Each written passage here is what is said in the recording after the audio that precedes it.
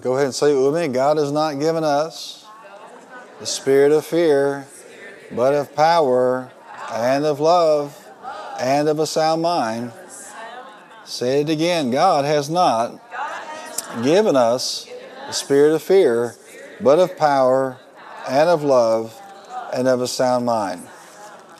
There is one infallible, one absolute and accurate test for fear in your life. And what this will do is it'll take a foundational teaching to a degree, because I believe in this room are serious believers. They want serious results. You want God to use you. And because of that, you're willing to go up higher. How many know if we want to go up higher spiritually, we have to eat and feast at a higher level? I mean, Bill, how many times have we heard Bill Winston say that? We can't go up if we don't what? Eat at a higher level. We have to nourish at a higher level. And I want you to start with me over in Matthew chapter 12.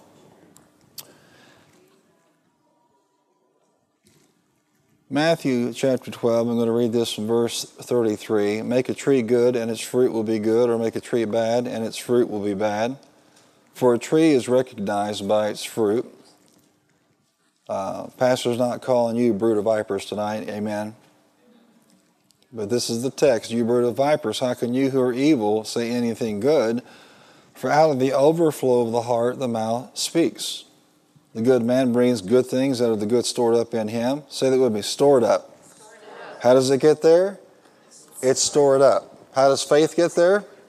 It's stored up. How does fear get there? It's stored up. It didn't happen in one night. Out of the overflow of the heart, the mouth speaks. The good man brings good things out of the good stored up in him, and the evil man brings evil things out of the evil stored up in him. But I tell you that men will have to give account on the day of judgment for every careless word they have spoken. Now, you see this scripture, for by your words you will be acquitted, and by your words you will be condemned, or you'll be justified. We know that's true because that's how we got saved. We believed in our heart, and we said with our mouth, Jesus is Lord, and confession was what? Made unto salvation. So we understand that this has something to do with our salvation.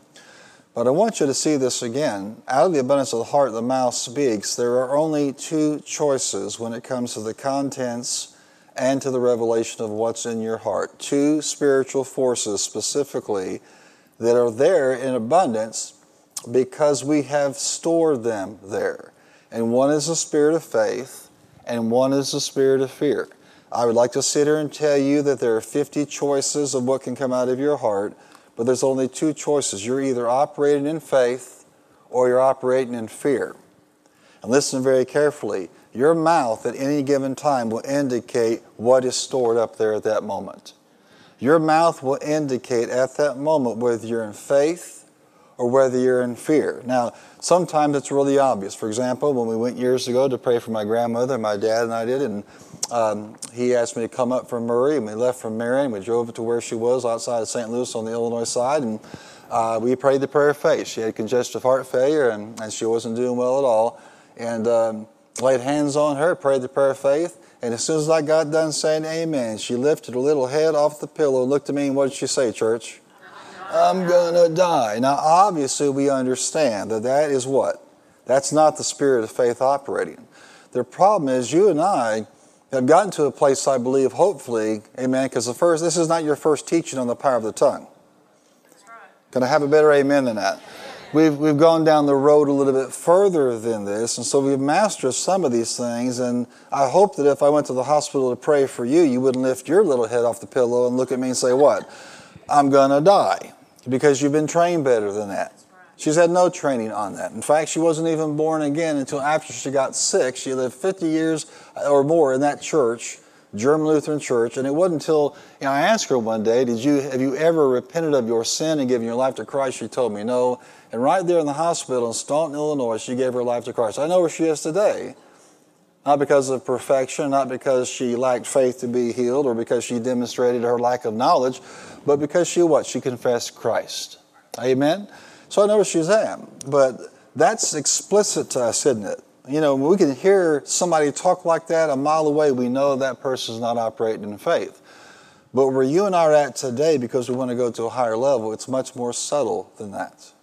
So say it with me. It's either faith or it's fear coming out of my heart. Those are the only two choices.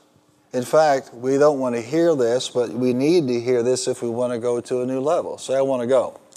Look at somebody and say, do you want to go with me? Every word you say is either originating from a place of fear or a place of faith. The closer we come to what we're supposed to be, we're going to be what? Habitual faith talkers. Now, only you and the Holy Ghost know exactly where you're at tonight, and so the test is to try to help you discern exactly where you are at any given time. Because how many know there's nothing static about us? I wish we could just build our faith up and then plateau and then stay there. But that's not how this works. Your mind doesn't stay renewed any more than your hair stays combed. And your faith level doesn't stay up just because you built it up one time, because you listen to 50 faith tapes and you shouted and you danced and you praised the Lord. And then all of a sudden life happens. Guess what? Just like your body has to be nourished day by day, you have to put food into the system for it to break it down into a thing called physical strength and nourish the cells of your body. You have to keep putting the Word of God in your eyes and your ears and have it coming out of your mouth so it can nourish you spiritually. Turn to somebody and tell them you must put it in the system. So what does I tell you? I can have a big meal, say on Thanksgiving, and not eat for 50 days. What's going to happen to me? I'm going to die. I'm going to die. That's true. In that case, I'm going to die. But I don't do that in the natural, so why can I think that I can possibly get super fed spiritually and then get lazy for the next couple of months without having some, impact my life? And what's going to happen is, if I'm not pouring the Word of God in, I'm pouring all these other, inputs in, and the result's going to be either the spirit of faith or the spirit of fear. And how can I tell that? The one infallible and accurate test for fear in our lives is what comes out of our mouths. Period. What comes out of our mouth proves whether I'm operating in faith or what?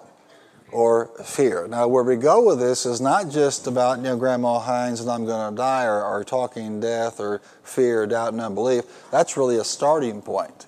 This is where you begin to get into the details of how we function every single day. And if we really want to see God use us, then we have to really guard our hearts, but also police what? Our mouths. And how do you know nobody can do it for you? In fact, I doubt anybody even wants to do it for you. Change the contents of your heart and you'll change the confession of your mouth. That's the only way to do it.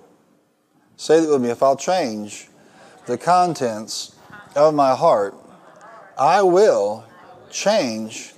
Say it with me. Change. How? The confession of my mouth is changed by the contents of my heart. Now, how did my heart get like that? Well, you're the one that let it get like that. You built up fear in the heart for some time, and it's going to take some time to remove it and replace it with faith. You need a steady diet of the Word going in your eyes, ears, and your mouth for that to take place. I wish we could just kind of say, Shazam, Wednesday night you were here, so you're fine for the next month. Or you were here for Sunday morning. You heard every message on one thing, so you're good to go. Not going to happen. Amen? Some of you have already forgot what one thing is. We don't stay renewed just because we're living and breathing. We have to do something on purpose with the things of God. I want you to go to Proverbs 4 and just look at a very familiar scripture to you. Again, it's one of those that you've heard, you'll hear several times a year, through this ministry. How many thank God for the Proverbs? Give us wisdom for living.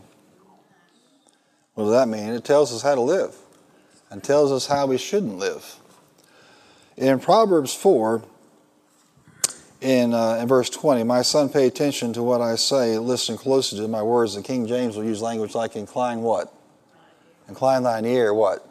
To my sayings. Say that with me. Incline thy ear to what? My sayings. Say it with me. His sayings. This is how God talks. That's how He talks. The Word of God tells you what He says. Our job is to line up with what He says. So something's lost, in a modern translation in this particular area. because it doesn't emphasize the saying. It says, pay attention to what I say. Listen closely to my words. Do not let them slip out of your sight. Keep them within your heart, for they are life to those who find them and health to man's whole body. This literally means medicine to your entire flesh. How many believe that the key to divine health is the medicine of the Word of God? Now, we don't decry medical science. We appreciate medical science, first of all, because it's a revelation of God to man. They didn't discover it in terms of, hey, look at us, aren't we great? No, God gave that to us. He wants people well. But notice this, there is a pathway for the supernatural, and that is putting the Word of God in your eyes and your ears, let it come out of your mouth because it's in there in abundance. Above all else, guard your heart, for it is the wellspring of life. The medicine of God's Word is the key, but how do you know you have to keep doing it? Just like that bottle of pills, not going to do you any good if you take it once every month and don't follow the doctor's prescription. Well, same thing with the Word of God. It doesn't need to be sitting on a table somewhere in the back of your car, in a drawer somewhere. It needs to be out and in your eyes and in your ears and coming out of your mouth. But watch this. Very next verse. Put away perversity from your mouth. Keep corrupt talk far from your lips. Why? It's telling you that even though you put the Word of God in, your mouth can destroy it all. You spend all this time putting the Word of God in your eyes and your ears, and you're believing God for something, you're believing God to do something, to heal something in your life, and what happened is your perverse mouth blew it all apart. You got to make sure you keep that mouth in tow if you're going to be believing God for something. Why? Because your mouth is either going to be speaking faith or speaking fear. Watch this and understand this. What does perverse mean? Well, write this down because you may think it actually means something it doesn't, even though it implies a lot of things. It simply means this. That's not the way it should be. Perverse means you shouldn't be talking like that. Perverse means you shouldn't be thinking that way. Perverse means you shouldn't be letting these things come out of your mouth. And we know that anything then, based on the Word of God, that's not of faith is what? Perverse. And it shouldn't be the way that we talk. That's not how believers should be handling themselves. Put away perversity from your mouth. Keep corrupt talk far from your lips. It means it shouldn't be that way. It means determined or disposed to go counter to what is expected or to be desired. In this case, is what does God desire for your mouth? You know what God desires for your mouth and heart? A mouth and heart of faith, and not a mouth and heart of fear. Does that make sense? So anything that I say that goes contrary to His Word or contrary to the spirit of faith is perverse. It doesn't have to necessarily be dirty. See, that's where the Western mind goes automatically. All it has to be is contradiction to what God would desire and want in your life. So if He says, I'm the head, not the tail, and I say, I don't believe that, that's perverse. You see this?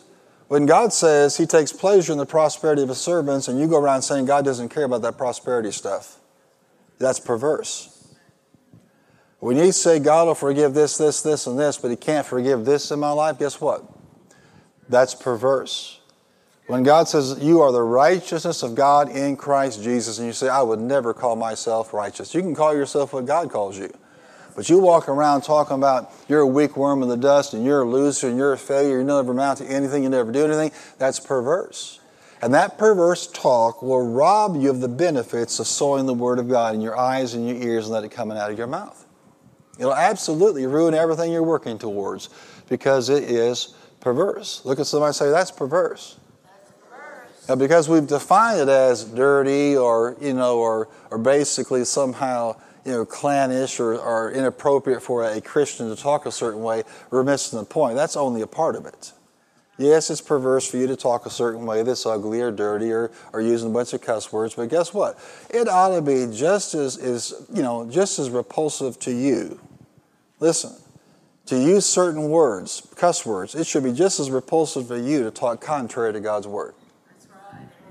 And until it gets that way, we're going to compromise the very thing we're believing God for. Amen? Well, I don't like those words that people say on TV and on social media. I don't like those things they say, and it offends me. You know what? It ought to offend you to hear a word that's contrary to God's Word coming out of your mouth. Amen. Yes. Amen?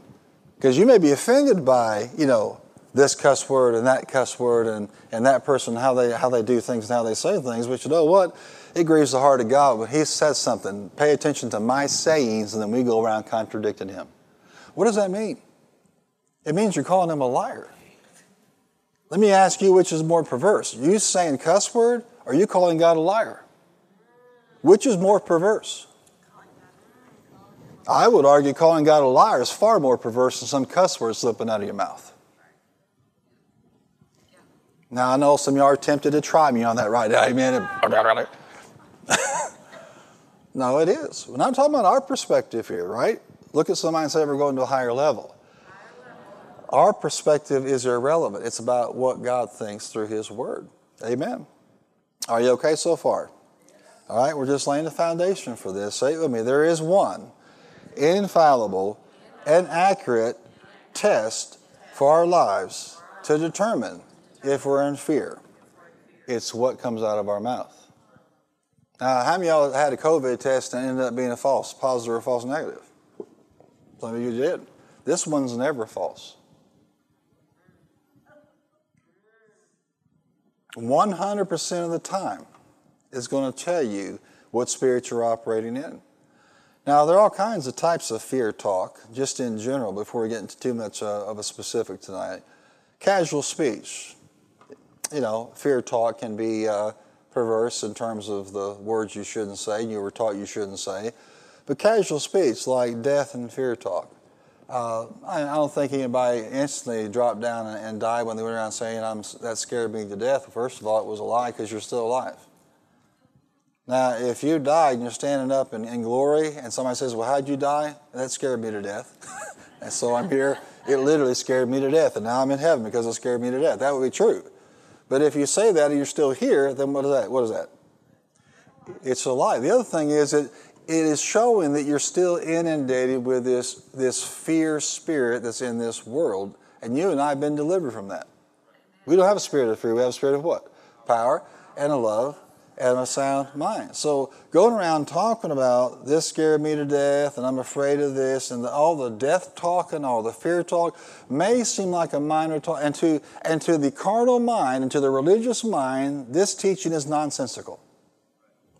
They cannot grasp it. Going around talking about that scared me to death, you know, or blah, blah, blah. That it means it's really just a symptom of a deeper issue. I promise you, somebody that's flippant with their mouth and has death talk in their mouth, that same person is not paying attention to the quality and the consistency of their mouth in terms of the Word of God. So it's not a nonsensical thing. It's actually very, very important. But if you just stop there, you're not getting there far enough. Does that make sense? Oh, I don't cuss. I don't chew. Right? I don't say that scared me to death anymore. You know? Well, that's just part of it. The second thing is impure speech. Impure speech is anything, of course, that is untoward for a believer, you know, that is dishonorable. It includes things that we've talked about and so much more. You know, people get a kick out of telling racial or get a kick out of, telling some kind of dirty joke. Well, that would certainly qualify for that. And how many know these things shouldn't be in a believer's life? If you're born again, you have a different way of doing things, don't you? You have a different way of talking. And when somebody at work or somebody starts doing that, what do? You don't have to tell them all that they're going all to hell, but you don't certainly want to be a part of that. Amen. It should grieve you when people misuse the mouth that way. So impure speech. It's everywhere. I mean, it's just inundated with streaming today. And it used to be there's ABC, NBC, CBS, and that was it. Now, I mean, there's hundreds and hundreds of channels, and they can spew whatever they want with little regulation because they're bypassing network, broadcasting. Now, you and I aren't called to speak that way. But we're also not called to what? To hear that way.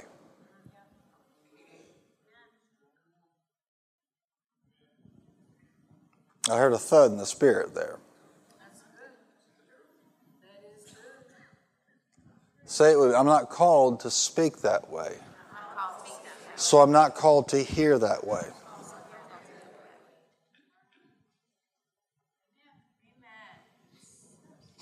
I have no idea what any of us are listening to, but I'm telling you, it's everywhere. And if it comes to the place where it no longer grieves us, then there needs to be what? Some reflection. We're not talking about condemnation here. But when I said that slapped some of you in the face like an old wet fish. Because you'll hear things you wouldn't dare say.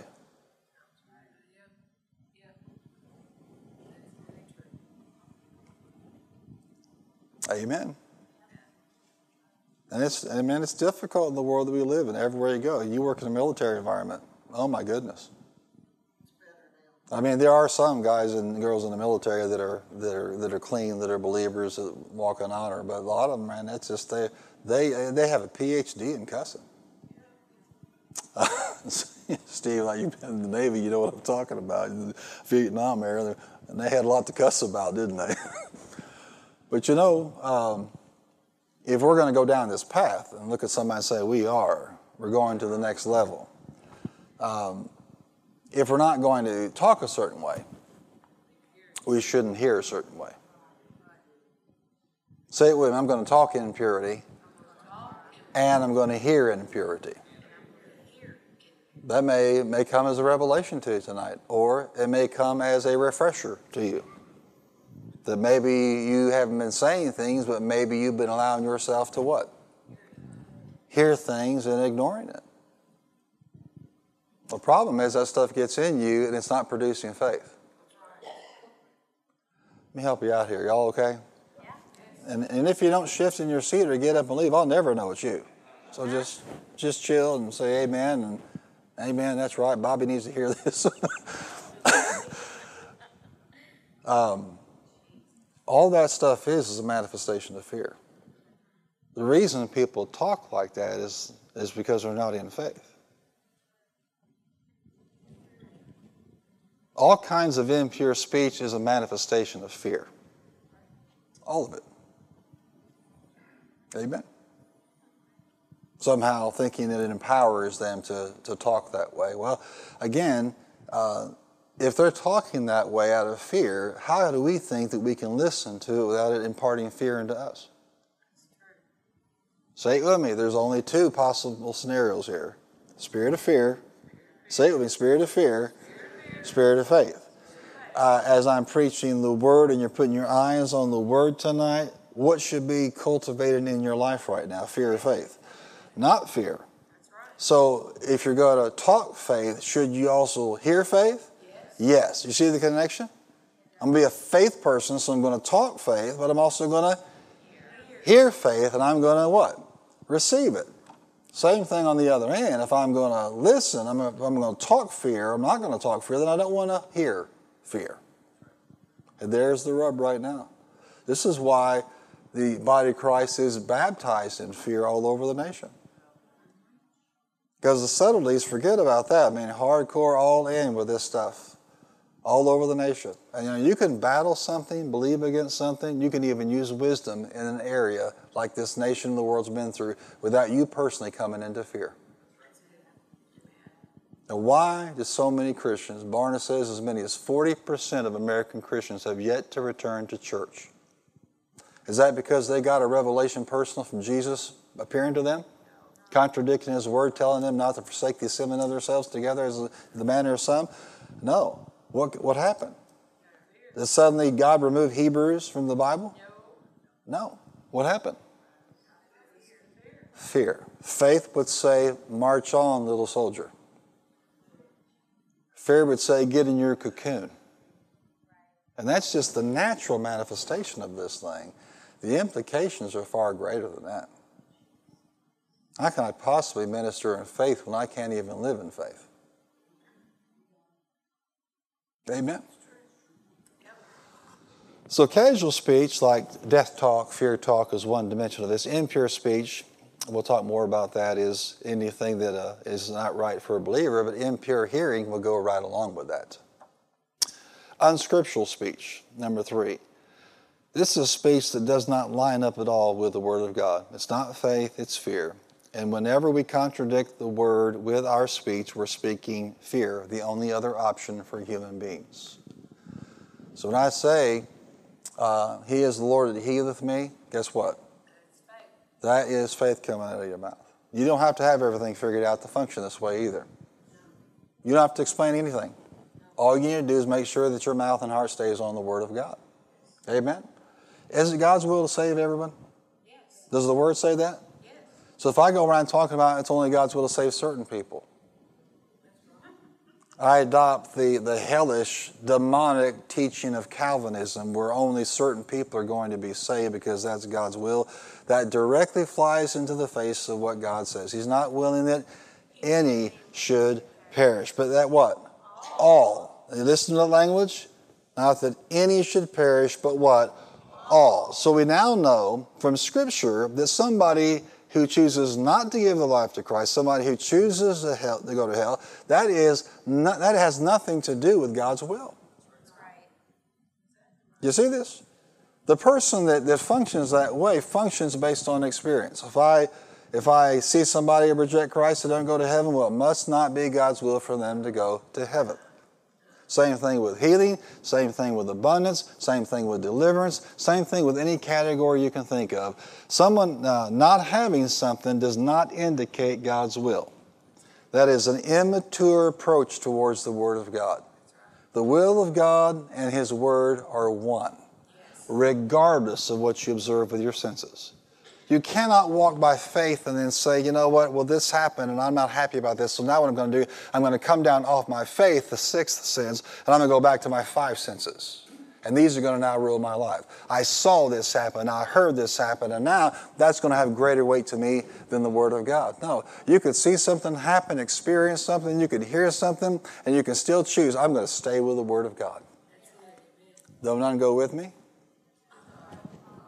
I said, though none go with me? Huh? First place and final authority. The Word is right and people are wrong.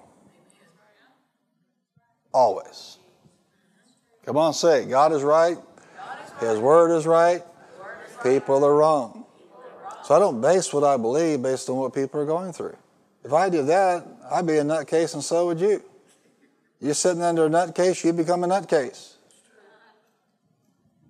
No, we live according to what God's Word says. So unscriptural speech is actually fear-based speech because there's only one reason why we would contradict the Word of God. It's because of the presence of fear. Wherever you find God's Word contradicted in Scripture, wherever you find it in contradicted in people's lives, in your daily lives, in your family, you're finding out that's the spirit of fear operating. Because it's the only other possibility. Say it with me, fear or faith. Say it boldly, faith or fear. It's the only other option for a human being. So say it with me. I am the righteousness of God in Christ. I am saved. I am healed. I am prosperous. I'm more than a conqueror. I am the head, not the tail. Above only, not beneath. These blessings shall come upon me and overtake me. And when you just went through just those few scriptures, how did that make your inner man feel? Huh? Bold and courageous and encouraged. That's how faith manifests versus fear. So casual speech, impure speech, unscriptural speech, and then last is just a general category of fearful speech, where the person has no filter at a very specific moment in their life, and we all have these. When pressure comes on them, what's in them comes out. When the pressure hits some situation, some challenge, whatever is in them at that moment, faith or fear, that's coming out. Now, when Jesus went to pray for Jairus' daughter, what did he do? The crying and the wailing and she's already dead and all this commotion going on. What did he do? He put it out. Why?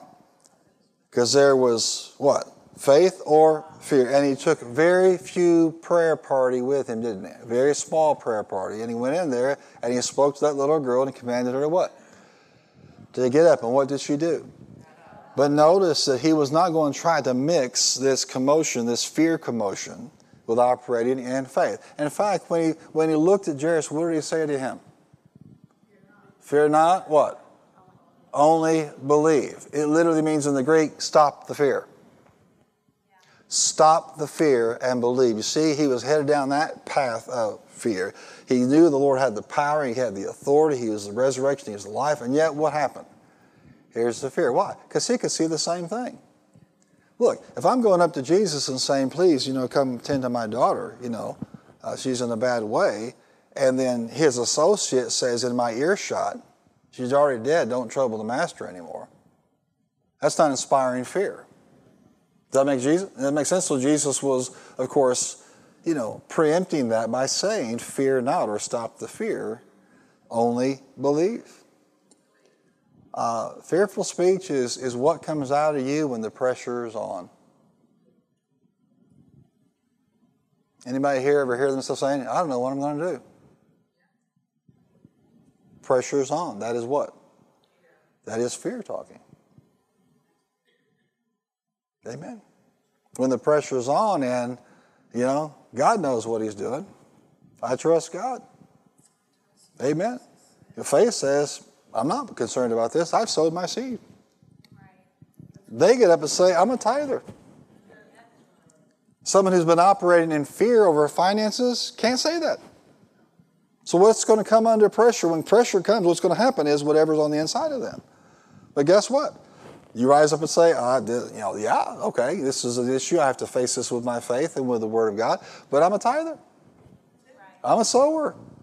I'm walking in love. I know the promises of God. He's done it before. He'll do it again. We've been through worse things than this before. Does that make sense? But that's not going to come out of you unless you've been cultivating faith before the pressure hits. Before the pressure comes, you're either cultivating a spirit of fear or a spirit of faith. Amen. And how many know what I'm talking about? Raise your hand if pressure has ever hit you. And have you ever surprised yourself when that fear came out? Not that you want to testify about tonight. But how many also had times when pressure came on you and nothing but faith came out? Because you've been headed down the right path. Now, the further you go in this, the experiences of faith coming out should outnumber what?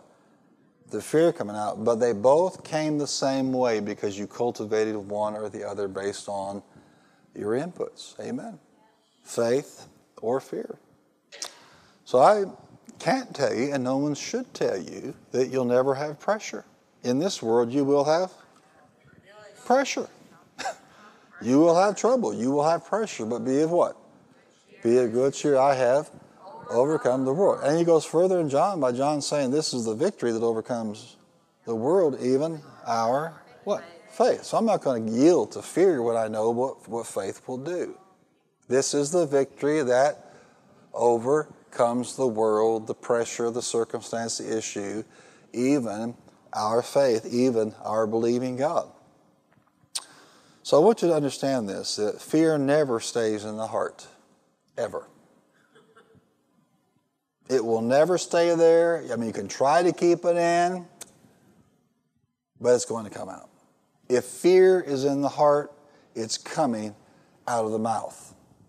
Fear never stays in the heart. It always comes out of the heart through the mouth. And when that fear is released, it impacts the direction and the outcome of our lives, James 3.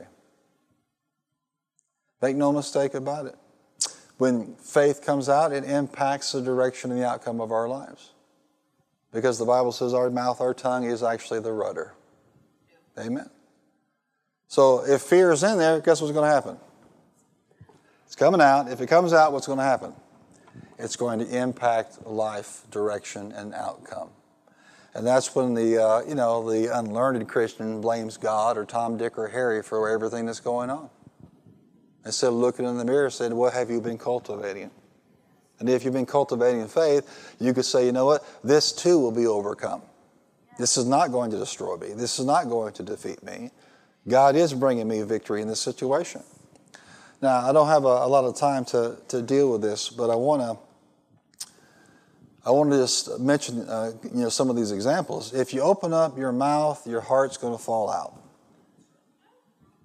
Fear or faith is going to fall out every single time. There is no exception to that. Say it with me. Fear or faith will fall out. How can I stop that from happening? You can't. If you decide, you know what, I'm just not going to do anything, guess what? You're still going to have one or the other falling out. And if you sit there and put it on cruise control, how many know fear is going to end up coming out? Yes, you get lazy about it. You remember in Numbers 13, the 12 spies. What did they do? We know they were afraid where? In their hearts, because what? Because when they came out and they spoke about it, they spoke what? We can't do this. They're bigger than us. They're going to destroy us. And guess what? We had a bunch of people hearing the fear, and it spread through what? The entire camp. What was in them came out. Fear never stays in the heart. Well, there were 10 of them, but there were 2 gentlemen who had a spirit of faith. And Caleb rose up and he silenced the people. Why would he do that? Enough for the fear talk. I don't think he would have expressed it exactly the same way that we know it now and teach it now, but he had enough sense to know that this can't go any further or we're all going to lose a blessing. Basically told them to shut up and began to what? Speak faith. And what was their response to his little speech? We can't do this. He was, we can surely do this. God has ordained us to do this. We can take the land. There was, we can't do this because, oh, look at all the circumstances. And have you noticed how quickly the mass of people are so willing to get on the fear bandwagon? To believe the evil report. To believe the worst of someone. Huh? Moses just brought us out here to what? To die. That was his agenda. That's what he wanted for us, was just death. We should what? Elect a leader and go back. Did you hear that? We don't want God's leader. We're going to elect another leader, right? A fear leader. We don't want a faith leader. Give us a fear leader so we can go back where it was so great, 400 years. Make the bricks. 400 years of wonderful oppression. That's how twisted fear will make you. It'll make you look like your oppressor is a blessing. But faith will say, no, our future's not back there with the pharaohs. Our future's in the promised land with our God. And how many know Caleb eventually got to get what he said with his mouth? But how many know they all got what they said with their mouth? In fact, the Lord said, I've heard every word you say, and everything you said is going to come to pass. That's how powerful words are. That's the way the universe works. Amen. Look at somebody and say, you get what you say. So be careful what you say. I love this story in 2 Kings about the famine in chapter 7, how the prophet comes out and finally says, you know what, guess what? Here's what's going to happen. The economy is terrible. Food prices are soaring. But guess what? This time tomorrow, what's going to happen is the bottom's going to fall out of the market in terms of expense, and the prices are going to be low, and this guy basically does what? Be attendant to the king. Yeah, like that's going to happen. Why did he say that? You say, well, he was a skeptic. He was a realist. Listen carefully, my friend. Skeptics and realists hide behind their fear. Yes. That's actually what it is. No, this is not going to happen. You are crazy. I'm afraid we're all going to die. And you know what the prophet told him? I'm not going to go over the scripture, but 2 Kings 7:19, you can look it up for yourself. The prophet said, guess what? It's going to happen, but you're not going to have any of it. You're not going to get it. In Mark chapter 6, verse 37, Jesus said, tell them to sit down. We're going to basically believe God for this. And what does the disciple say? No, that's not it. That's a different one altogether. Grace for the St. Louis lady. Grace, hallelujah. Here's what they said. An entire year's worth salary would not what? Would not pay for this. Do you know that is at least what was in their treasury at that moment? They had enough money to pay for it in the natural. That's not the point. That's not what Jesus was talking about. Do you see this? Is it possible to be a disciple and fear come out? Yes. Watch this. Lack, talk, woe is me, never going to make it. We'll never be able to pay that bill. We'll never get out of debt. All that lack talk, that's fear talk. Yeah. See, we just kind of have all these different names for it, but you need to just break down everything that comes out of your mouth. Listen, everything into two categories: faith or fear. Faith or fear. Just stop every once in a while when you're talking and say, now, am I talking faith or fear? Jesus was talking what? Faith. What was the disciple talking? Fear. Lack. There's no way this is going to work out well. I mean, understand when you're dealing with the Son of God and the anointing for increase, what's in the treasury doesn't matter. Whether you can pay for it or not is irrelevant. Amen. How about Matthew, where Jesus gave the talents to the various individuals? And the one who got 5, what happened to him? He came back and said, you know what, I put it to work and look what I have. Amen. Well done. And what's the second one? How many did he get? He got 2. What did he do? He came back and he said, look, I've doubled basically what you have given me. Right? What did he do? He invested and it was blessed and he came back. What about the one he gave 1? Look, here's what is yours. I put it in the ground and buried it. Why? Why? He was afraid. Fear manifested in his mouth. What do they all have in common? In the story of the spies, fear came out of their mouth. The officer who was the attendant to the king, fear came out of his mouth. The disciple in the story of the multitude being fed, fear came out of his mouth. What about the servant here? Fear came out of his mouth, and it wasn't even honorable because it wasn't even true. It wasn't an unjust master. Amen. Turn to somebody and say, Jesus is not unjust. He doesn't expect a harvest where he hasn't sown.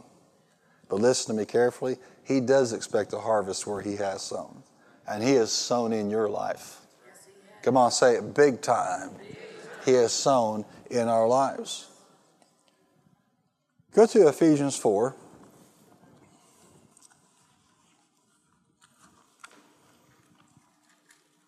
Come on, confess this out loud. Say, everything coming out of my mouth can be broken down into 2 categories: fear or faith. And if you think about it, it's kind of nice to know it's only 2. I mean, God said there are 50 categories. Discerned. Chapter 4, verse 14. Then we will no longer be infants tossed back and forth by the waves and blown here and there by every wind of teaching and by the cunning and craftiness of men and their deceitful scheming. Instead, speaking the truth, what? In what? Do what? Speaking the truth.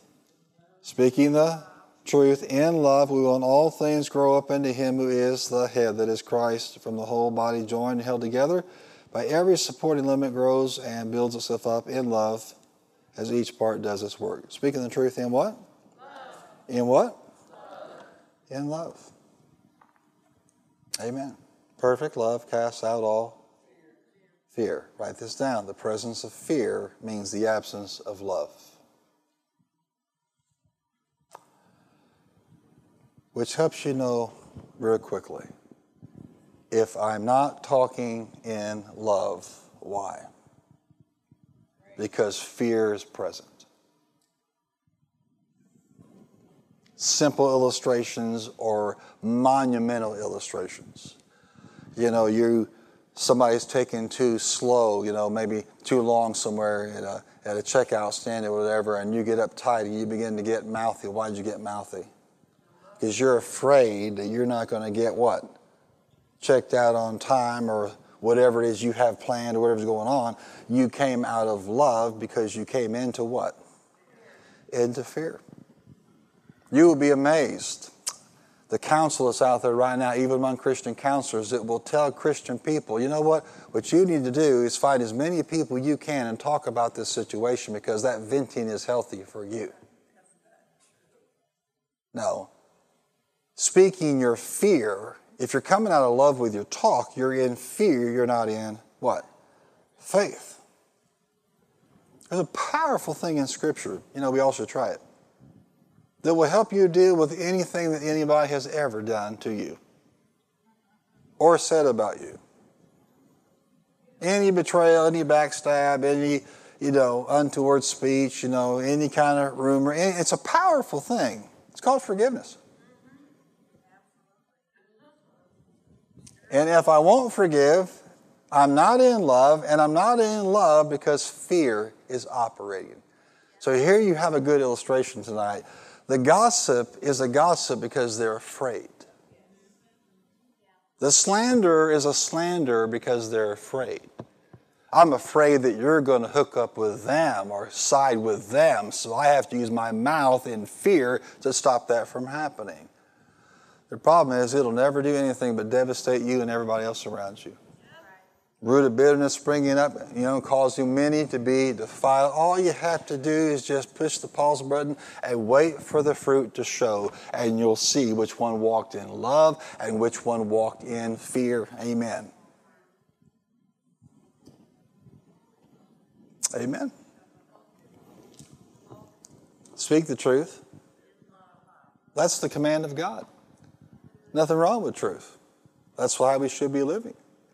But do it so in love, not in a thing called fear. God assigned Keith Moore recently to deal with this issue, and first he taught it to his staff, and then the next group he taught it to was in the ministers' conference, and here's what he said. First of all, the test for anything you say in your mouth. Now remember what we're doing tonight. If something is out of love, it's in fear. Say it with me. If I'm talking out of love, then it's in fear. Do you see this? In fear, out of love. He was talking about this. Speak the truth in love. Right? So the first parameter is it true? And the reason God gave this to him is because there's a lot of people sucked into this in the body of Christ right now, various conspiracy theories. All kinds of things out there. And so you and I find ourselves repeating something, either personally or corporately or in social media, that so-and-so said, that so-and-so said, that so-and-so said. But if you ask yourself this question, is it true? You never would have done that. Because you can't verify it. Do you see the standard tonight? The standard is not what I heard from so-and-so, who heard it from so-and-so, who heard it from so-and-so, who heard it from so-and-so. Amen. How do you know it's true? Well, I trust that minister. I trust that prayer partner. Listen, you're making a mistake here. You need to know something is true before what? You say it, or you're violating this principle. And why would you say something that's not true? Fear. Some deeply seated, ingrained, manifesting fear that we have this desire to say things for whatever motive, whatever reason, but behind that all is fear, or we wouldn't do that. Is it true? Now, don't get me wrong. There are some things in our nation that people have labeled conspiracies. They're not conspiracies. They're true. And how do you know there's nothing hidden that will not be revealed? And so, not everything that somebody labels a conspiracy theory is in fact a conspiracy. It's true. But a lot of Christians run around saying things and repeating things like parrots. They don't know they're true. He says, so the first parameter is it true? Yeah, I heard so-and-so, but how do you know it's true? And if you don't know it's true, then you shouldn't be saying it. And the second thing is, if you know it's true, is it in love? If it's not in love, then it's in fear. So you can know things, but that doesn't mean you're supposed to say things. Do you know that people in the ministry, by virtue of the office God has assigned to them, know things? I don't want to spook you tonight, but I know things about you.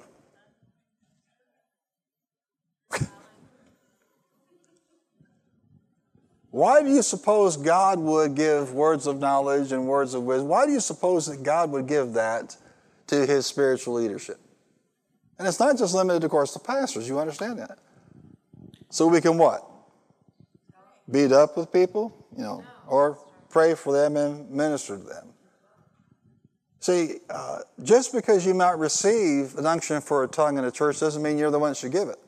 Just because there's an unction for a prophecy doesn't mean you should give it. Does that make sense? In other words, you know very plainly God is moving, God is rolling, something's happening here, but should you do it? Not just because you felt like something was going to happen. Does that make sense? And we all do that, and it's a learning process. And I mean, if you've ever been used by God at all, you know you can go back to when you had to learn some of these things. It's not a big deal, and that's not really even the point. But I want to tell you this. Is it true is one parameter. Is it in love? Is the other. And sometimes the loving thing to do is to say nothing. But yet, my brothers and sisters, sometimes the loving thing is to say. Amen. And you'll find that Christians will be raised up to say things that are true and they're said in love, but the reaction is not consistent with how it was sown. Amen. You don't believe that, just read about Paul's excursions and journeys and ministries. Amen. A lot of things happen because he spoke to what? The truth in love. For the believer, this is the way the Spirit gave this to me today. For the believer, failure begins where love ends. If we're not speaking in love, we're speaking in some manifestation of fear because faith works by love. It's marked and energized by love. That means there are a lot of Christians living and talking in what? In fear. Now say it with me, I'm going up. Come on, say, I'm going up. I'm going up. It's not just the cussing. It's not just the tail bearing. It's not just the stories. It's not just the unscriptural talk. Amen? It's knowing that everything coming out of your mouth is coming from a place of faith or fear.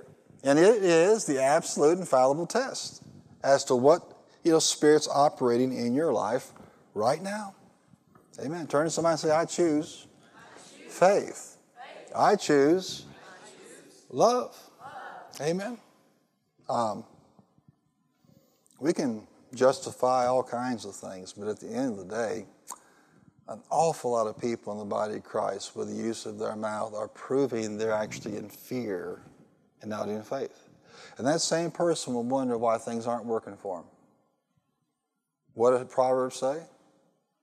Incline thine ear unto my sayings. Amen. And then it goes on to say, put perversity, what? Far from you. These things won't work with a perverse mouth. They won't work mixing fear with that faith. Amen. Are you still here tonight? I said, are you here tonight? Amen. Concept in the past week or so just really exploded in my spirit, and I'm meditating on it as to whether just to fully develop it for you. You'll understand that when I give it to you. But it's the word hallmark, and I don't mean Christmas cheesy movies around the holidays. I'm talking about the card company. I'm talking about the meaning of this word. Everybody say hallmark. And hallmark literally is the most distinctive quality or feature of a thing or a person. The most distinctive feature. Think about it like this. It's what you're known for. If we were to take a poll tonight with your name, what would people say you are known for? Now, how many want to go to the higher level? What we need to be known by is by faith and by love. Amen. But only you know in your heart if that's true or not. If people were to say that's what you are known by. If I say the word mother or the name Mother Teresa, what is she known for? Compassion. If I say the name Tom Brady, what is he known for? Football. If I say the name Mike Tyson, what is he known for? Craziness. Ear. He's known for Evander Holyfield, a born-again, spirit-filled brother's ear. So that must make him the devil. Bite the ear off of a Holy Ghost man. Everybody see the picture here? The hallmark in your life is what you're known for. It's your most distinctive feature. And if you and I really want to flow in the anointing, we really want to see devils cast out and the dead raised and the sick healed, if you really, if you really want to be the miracle capital of the world, then guess what? We're going to have to be known by love. Because to be out of love is to be in fear, and faith works by love. Every individual, every person, every family, known by what? That doesn't mean everybody agrees with you and everything you say or do. It just means your attitude, your demeanor, your spirit is what? You're not coming out of love in the course of doing your responsibilities, being a husband or wife, being a father or mother, being a child of God, being in the ministry, being at the workplace. When people begin to see you, and how many understand where we are right now, we can make a change. I mean, if you're honest today and you say, me known for love, that's a joke. It doesn't have to stay that way. Turn to somebody and tell them it doesn't have to be a joke. But if we were to seriously evaluate what's the hallmark of your life, the number one distinctive feature, what would people say? Well, I don't care what people say. You're missing the point. Amen. What is the Spirit of God telling you the hallmark of your life is? Huh? Amen. The point is, and people, have asked this for years, and people tell me, well, I know that faith is certainly a variable when it comes to receiving from God, and I know that hope is. I understand all these things. I understand the interplay of our patience. I'm believing God for something, but at the foundational level for this, the body of Christ is not loving enough to get the results of Jesus. And greater work shall you do. We better have the distinctive feature of our lives be what? Be love. And love's not running around cussing, telling stories, trying to get people to sympathize with them. Amen. Love does never take their offense and then try to get other people to get offended on their behalf as well. That is the epitome of fear. Fear. And fear will never produce the results that you want. Amen. Never does that. Love doesn't talk crosswise with the Word of God. Amen. Well, I walk in love. I love people. I believe being a realist, a skeptic. I just call it as I see them. You better start calling them as God sees them. Because to do so means you're walking out of love. When you're under pressure, what comes out? If we squeeze you just like a sponge tonight, what's coming out? Whatever's in there. Amen. Glory to God. How many can say, though, from your heart tonight, you want your hallmark to be love? How many of y'all mean that tonight? Your number one characteristic, your distinctive feature.